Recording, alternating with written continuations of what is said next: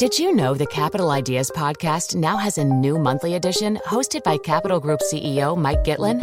Through the words and experiences of investment professionals, you'll discover who was their best mentor, what's a mistake they made that changed their approach, and how do they find their next great idea. Subscribe wherever you get your podcasts. Published by American Funds Distributors, Inc.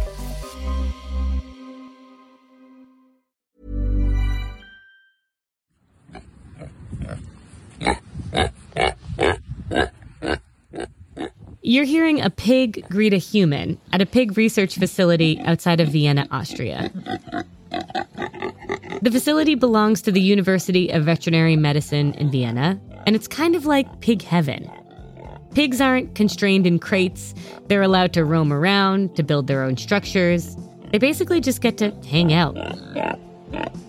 These recordings are actually videos. In this one, 3 pigs are huddling together. My favorite recording is this one, of a pig blowing bubbles into a puddle of water. The idea is that these pigs get to live their best lives away from the constraints we usually put on them. And that's because scientists want to see what pigs are really like without us. And the pigs they just lollop around, like like a cow would, like a sheep would, or a goat would. And it really did change my impression of pigs to see them move against the landscape, because we're just so unused to that. I think we're so used to them either being in very churned up mud or being in quite industrial surroundings. That's my colleague Henry Mance talking to me from our London studio. I invited him on because last month he wrote a cover story for FT Weekend magazine about pigs. It looks at some recent science that's showing us what many already guessed, but most of us don't want to admit, that pigs are far more sentient and complex than we give them credit for. I think basically the way we think about pigs is we don't think about pigs, because to think about pigs is really uncomfortable. And it's really uncomfortable because a lot of people find them beautiful animals, find them cute animals. They're some of the first animals we see in storybooks. And we don't like to think of them suffering because we know, those of us who have seen them up close, that they have abilities, they have awareness. And so I think we justify it to ourselves in various ways around hoping that they're given good lives. Today, I speak with Henry about all things pigs. Because as we understand more about how pigs and other animals think and feel, we're asking bigger questions about how we farm and eat them. Then we go back to the world of humans and the dwelling structures we build. Specifically, skyscrapers. Pencil skyscrapers. This kind that are half a block wide, hundreds of feet tall, and have just a few very expensive units. I talk about them with the FT's architecture critic, Edwin Heathcote. This is FT Weekend. I'm Lila Raptopoulos. Henry Mance is the FT's chief features writer. He's also an animal lover, although he's actually pretty skeptical of the term. He has a book out called How to Love Animals in a Human-Shaped World. And the premise is that we all say we love animals, but as a rule, we're pretty bad at loving them. And the idea being that we all describe ourselves as animal lovers. Even Tucker Carlson, I think. I've got a clip of him saying, I love animals. And it's part of what it means to be a good human. But we don't actually follow through with that. So the pig thing is part of a broader exploration for Henry. And it's also part of a broader exploration for science, which for the past 30 years has been really interested in cognition. How do we think and feel? There has been this whole cognitive turn in animal research over the past 30 years. And one by one, species have had attention paid to them. One of the research groups I visited for this piece in Budapest in Hungary, when they'd started off researching dogs in the 1990s, it was seen as something pretty crazy. I mean, it was seen why are you going to bother looking at what dogs can do, how clever dogs are? And now, 20, 30 years on, it's absolutely normal and accepted to go and do research with dogs, pigs, cats, rats, goats. And so you can come to some tentative conclusions about, what animals are aware of. So now it's the pig's turn. Henry thought he should check in on the latest in pig research. So in addition to Austria, he went to Budapest. In Budapest, what they're doing is they're trying to work out how domestication affects animals. So we know that dogs are particularly sensitive, for example, to the way that humans act. So if a human points, a dog will tend to take note of that. And the question is that because as puppies, they've been brought up with human presence, and therefore if you treated a pig in the same way, if you treated a pig with love and care, they would do the same thing. Henry actually met some pigs living dog lives in Budapest. Here's a recording of one named Pilo. She's being asked to sit in Hungarian. The researchers there are finding that pigs are entirely capable of learning all the same tricks as dogs. They sit, they beg for food. Pilo's keeper, who's a dog trainer by trade, actually said that pigs are faster at learning commands because they're so food motivated. Henry also spoke with a researcher in Copenhagen who's categorizing whether pigs' grunts change based on their mood. It turns out they can sense stress and pass it on, just like humans. You know, Henry, I was thinking about how we think about pigs culturally, and they get a really bad rap, you know? Like, people think that pigs are dumb and they're dirty and they're sweaty and they're lazy and and reading your piece, it's like, okay, they're not these things. They're these, like, emotionally complex, collaborative, definitely food motivated, but, you know, easy to teach, kind of sweet. Yeah, so let's take some of those on because you've mentioned it. I mean, so yeah, let's do it. Sweating like a pig, that isn't a thing. I mean, pigs have very few sweat glands, and they don't really sweat at all. And the phrase "sweating like a pig" probably comes from pig iron, i.e., sort of the smelting of a metal, rather than anything to do with pigs. Pigs are dirty. Well, they like rolling around because they can't sweat. They need to wallow in water, and so they'll wallow in mud like a hippopotamus. But they're actually clean animals. And one of the reasons you can keep pigs quite happily as a pet potentially is that they don't like to go to the toilet where they eat. So they're not going to be messing up your apartment or your house. And actually on farms there's been some kind of work to see whether you could have a separate area, establish kind of a pig toilet, and it does seem to work. They do seem to respond to that, so they're not dirty. Yeah. The truth is, we have a slightly complicated view of pigs because obviously George Orwell wrote in Animal Farm that, you know, the pigs were more equal than the others. The pigs effectively took charge. So there has been this idea of intelligent pigs, and there have been actually over history. I was sort of fascinated to learn. Examples of pigs being used for quite cognitive tasks that we associate with dogs. So as guard pigs, as herding pigs, and of course, truffles. You know, pigs are have these incredible snouts. And actually, it was so great to be up close with a few pig snouts because you just see how they move because they can move in all these different directions, and you see how excited they are by the different smells of your shoes or whatever. So pigs have gotten a bad rap. How did this happen? The answer boils down to the fact that, over the centuries, we've put them in situations where they can't help but be disgusting. We've put them in cages where they can't move, so they seem lazy, and where they act aggressively toward their young because they're frustrated. But in a natural environment, they are totally different. In the 70s, they wondered basically, would pigs act like wild boar from which they were domesticated probably around 9,000 years ago? And so they put a group of pigs who'd been raised on farms into a semi-wild environment. And very quickly, the pigs started acting like wild boar. So they started making nests. They started forming little groups. When the females were ready to give birth, they would go off from the group and build their own nest. And I think if you get the chance to see pigs in that kind of natural environment, it does alter our perspective. Humans kill about 1.5 billion pigs a year. And of course, one of the big reasons to study them is because we eat them, and because in recent years, there's been a lot more focus on how we treat them. Pigs come from China, and traditionally they were kept in yards. They were confined to specific areas, but able to move around. In the last 50 or so years, though, we've been farming them in factories, where they can't exercise their bodies or their minds. So, for example, on factory farms, pigs can't play with straw because straw gunks up the drainage. And you need the drainage because in this scenario, pigs have to go to the bathroom inside their crates. So you'll have some pigs which are kept inside their whole lives, and some of the mother pigs, the sows, may be kept in effectively cages, what are called sow stalls or crates, really, with steel bars on either side. And they're sort of so small that they're unable to turn around. The point of these stalls, which have been introduced really since the 70s, is that they make it very easy to keep large numbers of pigs in sheds. And they make it very easy for untrained stock people, i.e. People who work on the farms, to feed these pigs. And they reduce the aggression. You know, they stop pigs fighting because they're just in these confined areas. But they can't turn around. Their bone health suffers. They're assumed to be very, very frustrated. And pigs, which in the wild would spend sort of most of their time grazing or rooting around in the soil, just can't do anything. And some of them sort of are biting the bars.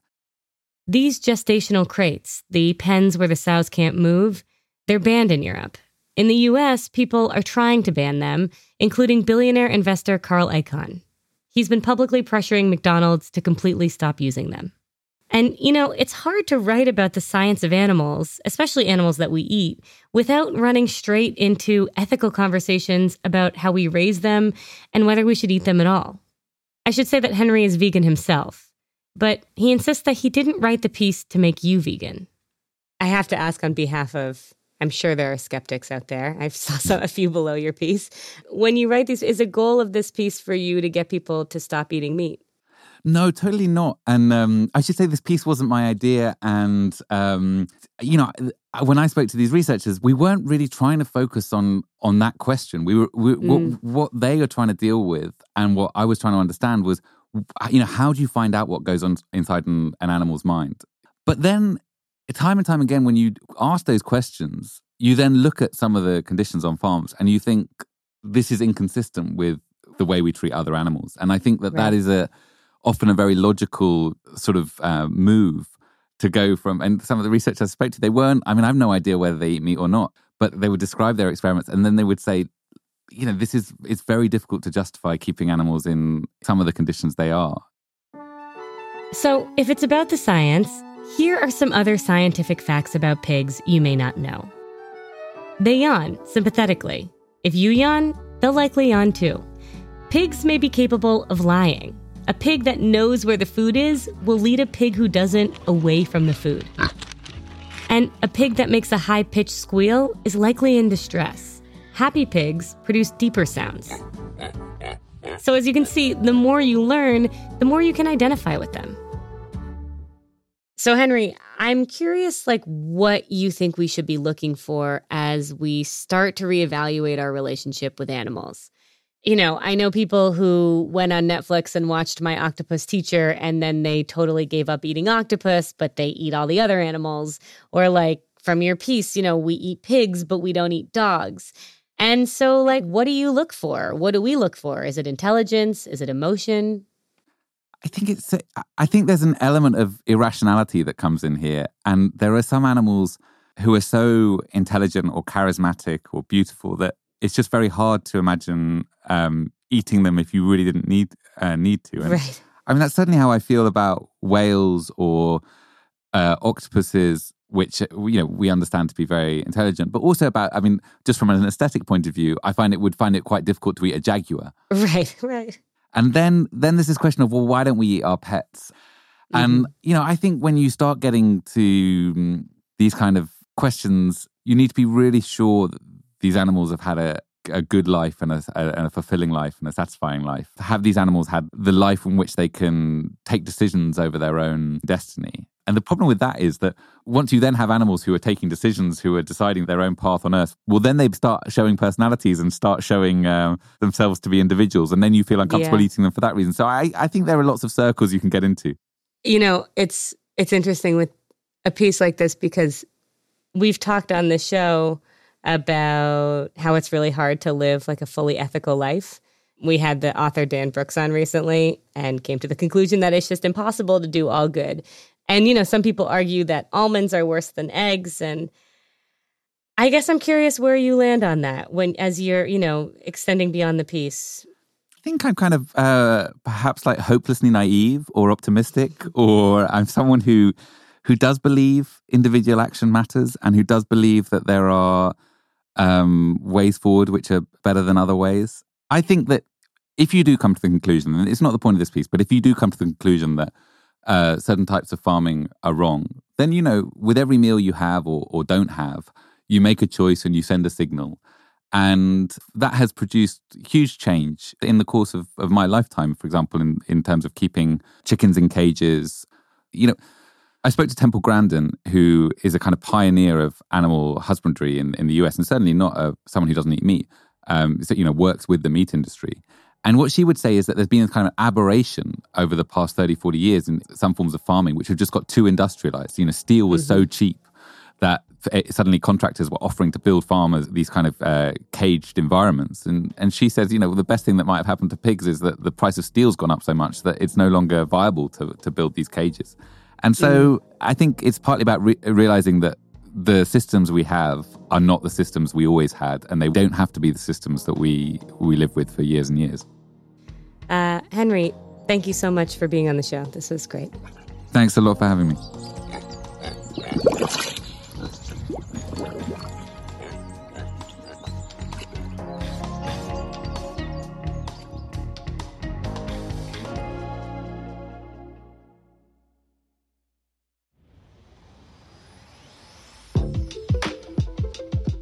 Over the past decade, there's been a new style of skyscraper popping up along the New York City skyline. They don't have the Art Deco grandeur of the Chrysler or the Empire State or the heft of One World Trade. They're much thinner, like chopsticks or pencils poking out of the sky. And according to Edwin Heathcote, who's our architecture and design correspondent, that likeness has given them all sorts of nicknames.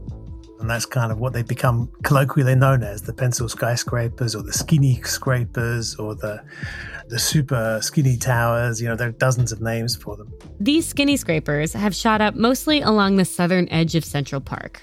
It's known as Billionaire's Row, which should give you an idea of who's living there, or at least who's buying the units. Edwin wrote about these skinny scrapers recently for FT Weekend. I've put the piece in the show notes. In it, he quotes a professor named David Madden. He used this phrase when talking to me, that these should be seen more as land-bound yachts than apartments, that they don't address any kind of issue in the housing market, but rather they're assets which are aimed at a class of footloose, high net worth individuals. It's a kind of trophy property rather than something that allows them to become part of the civic life of the city. I invited Edwin on to tell us what these skinny scrapers represent and how architecture can reflect the identity of a city. I am really excited to talk to you about this because I live in New York, and I feel like every once in a while I look up and the skyline has another of these extremely tall, extremely narrow skyscrapers like poking up. And we're all kind of annoyed by them, and we know not a lot of actual New Yorkers really live in them, but they're also architecturally kind of fascinating. What are they? Where did they come from? They are a real departure, actually, for skyscrapers, because for most of the history of that type of building, it used to be commercial space. It used to be offices. And in the last 20 years or so, real estate prices in the big cities have gone so crazy that it becomes economically worthwhile to build these extremely slim towers in a way that it wasn't previously. They would have made no financial sense.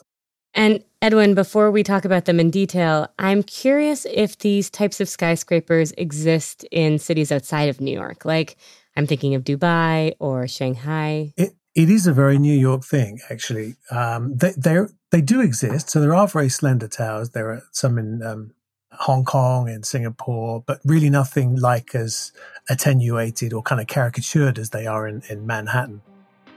When Edwin says caricatured, he's talking about buildings that at their base take up about 3 brownstones worth of space, and then they shoot up more than 1/4 of a mile into the sky. The newest one, 111 West 57th Street, is the thinnest skyscraper in the world. It has 84 floors and only 60 units. So in the tower, each condo has at least a floor to itself. They sell for between $8 and $66 million. There are photos of some of these in Edwin's piece. In your piece, you go into detail about the newest skinny scraper, 111 West 57th. Can you describe it? It seems like quite a feat. It is a feat. I mean, it's a truly remarkable building. It's I think maybe in my article I compared it to a small stack of coffee stirrers that have been slightly kind of staggered. Maybe 5 or 6 that have been staggered. So at the top there's this kind of feathered effect. Mm-hmm. It doesn't resemble anything else. It's so slim and so kind of new in a way as a typology that it needs its own kind of whole archetype. Part of the reason these skinny scrapers have appeared in Manhattan first is because in Manhattan, there aren't that many restrictions on how tall you can build. With a bit of maneuvering, developers can essentially go as high as the technology allows if it makes sense financially. I mean, you think of New York, you think of tall towers, right? Part of the issue with these super talls is what are they for? And one answer to that is they are to reinforce a city's own idea of itself. New York has always been keen on height as a kind of tool for self-promotion and self-image. So, we just need to think of the World Trade Center, the Empire State Building. They're symbolic architectures which attempt to transform the skyline and make the skyline into an image. So I think in a way this super tall phenomenon is a way for New York to recapture the kind of high ground in the skyscraper game. So I think a lot of it actually is to do with civic self-image as well as need. And I think you mentioned Dubai. It's another city that has that same need. So I think Dubai is a kind of, in a way, an artificial city. It's based on real estate value. So you may well get skyscrapers which are taller or more extraordinary or more extravagant than they need to be because they're all part of Dubai's image as a thrusting, innovative place where you go for incredible views and a kind of an emerging skyline for the global south. A person in your piece uses this term vertical suburbanism, which is very weird to think about anything about Manhattan as suburban. What does that mean? It's a strange new way of looking at the skyscraper phenomenon. So we're very used to sprawl being a horizontal phenomenon, that the suburbs sprawl out beyond the edges of the city and they get sparser and sparser as they reach further out.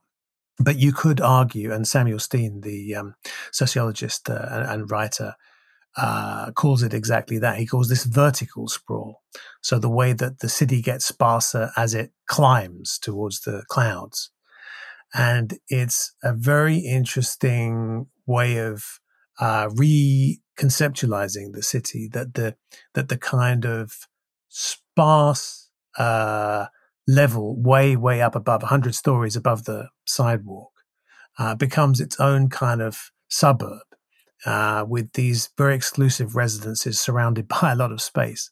But I think the problem really is the gap between the aesthetics. You can appreciate these things as pretty elegant buildings and extremely fine pieces of engineering, and what they do to the city and how they make the people who encounter them feel. There is a sense of common ownership, I think, with buildings like the Empire State Building. Everyone has a memory of going to the Christmas tree at the Rockefeller Center, or going to the old restaurant at the top of the World Trade Center. And these new buildings are not that. These pencil skyscrapers are kind of super exclusive, and they are for the kind of 0.01%. They're for the oligarchs. And I think that disconnect has made them harder to love. That really resonates with me. And when your piece came out, I was talking to my sister about it, and she just was infuriated by them.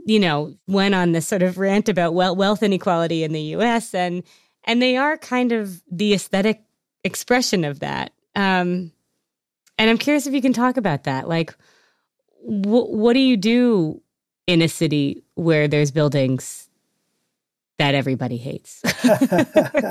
Well, I think this is one of the issues which comes up again and again with the super tools is that they are a very clever use of engineering, but you have to ask the question, who are they for and is it worth it? So the impact they have on the city is so great visually, and yet the amount of housing they provide is so small. A kind of average 8-story Parisian apartment block would probably give you 3 times that many people.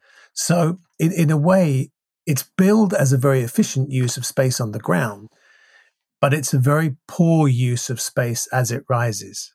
The contemporary city is becoming hollowed out as its prime real estate in the center becomes completely dedicated to residential real estate. So it's not just a New York phenomenon that's happening in Paris and Chicago and London, in Rome, even in Barcelona. Right. And I think we need cities to be very strong.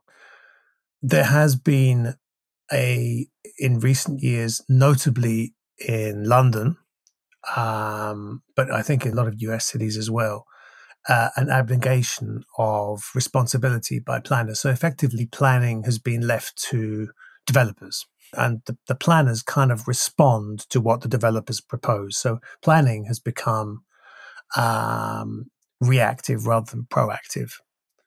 And in other cities, in say Germany or Switzerland, that's very much not the case. The planners plan the envelope, and you have to build as an architect or an engineer or a developer within that envelope that's being given for you. And there are critics of both types of development. The critics of Germany will say, yeah, that's fine, but then everything ends up looking like the dockside in Hamburg. Mm-hmm. But then the critics of the kind of more laissez-faire planning approach of London will just ask you to look at the London skyline, and no more needs to be said. It's completely incoherent. New York is one of the world's financial capitals, so it's natural that international buyers are investing here in these pied-à-terres. But in a city where rents continue to rise, this year they rose by 33%. Those sales come at a high price for New Yorkers. It's easy, in some ways, to build something for 60 oligarchs who barely even spend time there. Why not build something for the rest of us? These new towers reflect that back at us in tangible brick and glass. And Edwin says that developers, urban planners, and politicians need to be way more deliberate if we want to build a functional city for the future. I think we can give the developers and the high net worth individuals their height, but there needs to be a payback then. And I think that's what really hasn't been thought through. If, for instance, the Russian oligarchs and who've gone now, but the Chinese super rich or the European tax exiles or whoever it might be, if they disappear off the scene or they decide to land in a different city, what else can these buildings be used for? Can they be converted to, I don't know, schools, museums? Probably not. They're super specific. They're just built for one thing. So I think that's that we need to be building architecture now that is going to be flexible and adaptable for a completely unknown future. Yeah. Edwin, this was so interesting. Thank you so much for coming on the show. Thank you so much, Lila. Really nice to talk to you.